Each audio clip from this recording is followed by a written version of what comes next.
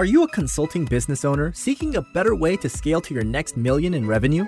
Accelerate Sales Podcast features other experts who have cracked the code to predictable revenues with proven sales systems that quickly increase revenue and get you on the fast track back to doing what you do best. Now let's accelerate your sales with today's episode.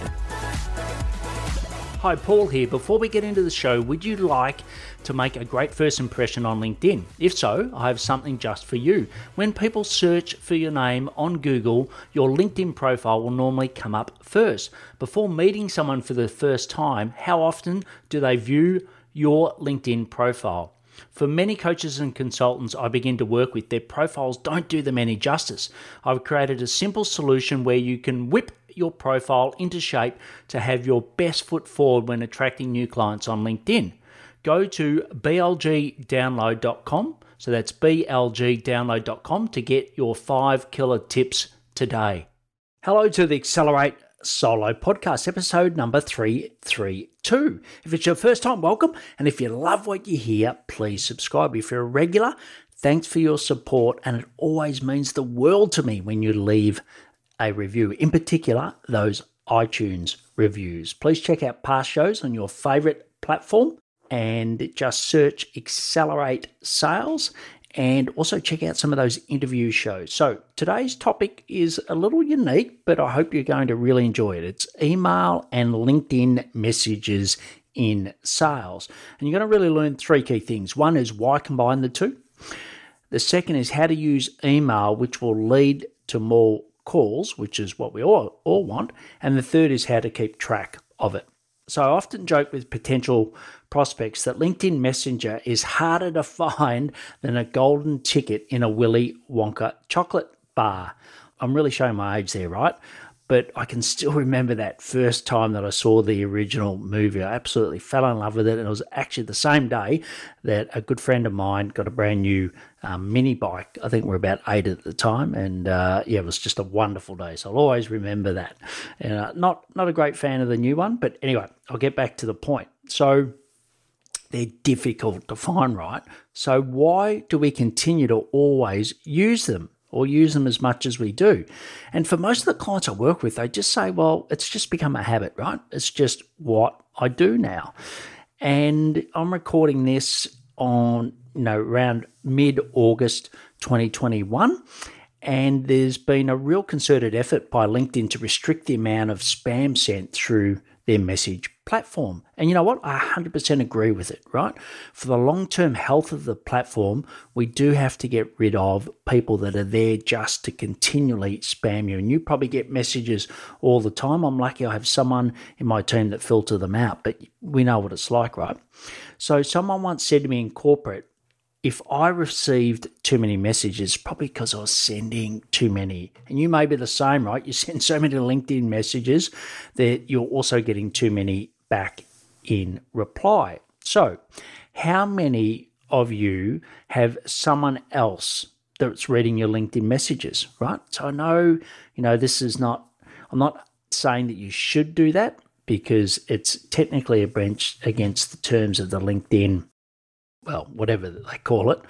But, for most of us, we let someone else do that for us, and then we do our own inbox. I must admit, I let my team do both, but most people really like to do their own emails. So I'm not advocating here that we should completely stop using LinkedIn messages. They have their place, but I do want to put the case forward for having a blend, a hybrid of email and LinkedIn messages. And I do think there are times when, emails are preferred over messages and vice versa. But ultimately, the key is to ask your prospect, what do they prefer as their best mode of communication? And you can do that across the board. We have a little section in our Copper Sales CRM that tells us what their preferred option is. But I must admit, make assumptions at your peril because it has, bitten me in the past. So we've been doing a lot of testing and really looking for ways that we can use both this hybrid email and LinkedIn. And, we've also done this now that there is the 100 limit, which, I talked about some of the changes in August 21, and one of those was back in July that now there's a 100 limit, which I think is really good a week. So you can only send a new connection out to 100. Now, there are ways to work around this, and if you want to know what they are, just reach out to me at paul@paulhigginsmentoring.com. So let me go through some scenarios for you to benefit from all the testing we've been doing on email and LinkedIn messages. So we send emails prior to sending out any new connection request. And there's really 3 key reasons for this. And I've got to say that, our acceptance rates have gone from, circa 40% to nearly up to 60% since we're doing this. So number one is, as I said before, we're all more active generally in our inbox and we normally control it. The second is that we can track the analytics. So as I mentioned, we use Copper Sales CRM, but it should be across all of them, that they can actually, you can tell when someone's opened it, how many times they've opened it, right? And that's great for follow-up, like especially, in the heat of summer that a lot of people go on holiday so that you get an out of office message, or you can see when they open it, so it's a good time to follow up. LinkedIn Message just doesn't have that, right? Let's face it, it's Microsoft. And number 3 is it also means that you can best use your 100 limit, because no use sending a connection request if someone didn't want it in the first place. It also gets them to go to your profile, right, which is fantastic. So they're the 3 key reasons. 1 is they're more active in their inbox. 2 is you can track the analytics, and 3, it really uses your 100 limit a week. So, what we've done is, so we've sent them that via email. Now, if the trick is here, if they don't reply, we assume that they say yes. Okay, that's just the approach we take. But then we send a connection request mentioning the email on LinkedIn, and we also send a thank you on the platform, right? So we are using LinkedIn in that case. And then we also send them a message asking if they're open to communicate via email. Now, many people have their personal email on their profile. Unless you're trying to be, you're super famous, you don't want to be found, I recommend you change that. But, what I often ask them, this is the email on your profile. Is this, is that the best option, right? Or you can use tools to uncover their email. There's so many out there. And this is where it's already publicly listed, right? One example of that is Trigger, TRIGGR.ai. Now, at the moment, that's just for a certain region. It's not across the world. So just reach out to me and I can tell you where it is, or you can go to the website and find out where it is. But we've also got some other tools as well. So I then send a video in the email which talks about my story. And I've found that just to be so compelling, because ultimately, as a consultant, you're selling you, right? And if you'd like a copy of the script that I use, just go to paulhigginsmentoring.com/332. I'll also put it in the link to the show notes here. The other benefit of using email is that you can add people professionally to your list. Now, technically, anyone that's got their email on LinkedIn, you can automatically add them to the list. But we think that's a bit sneaky, right? You're probably the same. But the most important thing is you want them to be on your list so that you can keep them, right? Because you've all heard the saying, you don't want to build your property on someone else's land, in particular LinkedIn, because platforms, like all platforms, will change.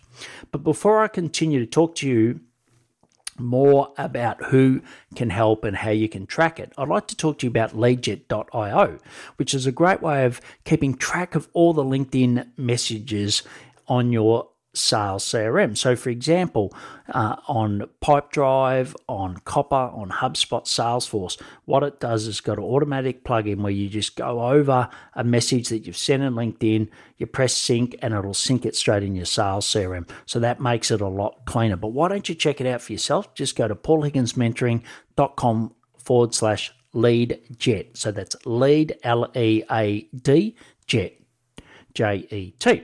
So finally, how to keep track of all this. So I have a register of all the key templates we send, and we number them, right? Because, there is lots that we're testing and be a bit confusing. If you're trying to hand it off to someone else, it's going to be the same. So we use Airtable, but you can start with Google Sheets or whatever you like. And if you want to see how we set it up with Airtable, just let me know.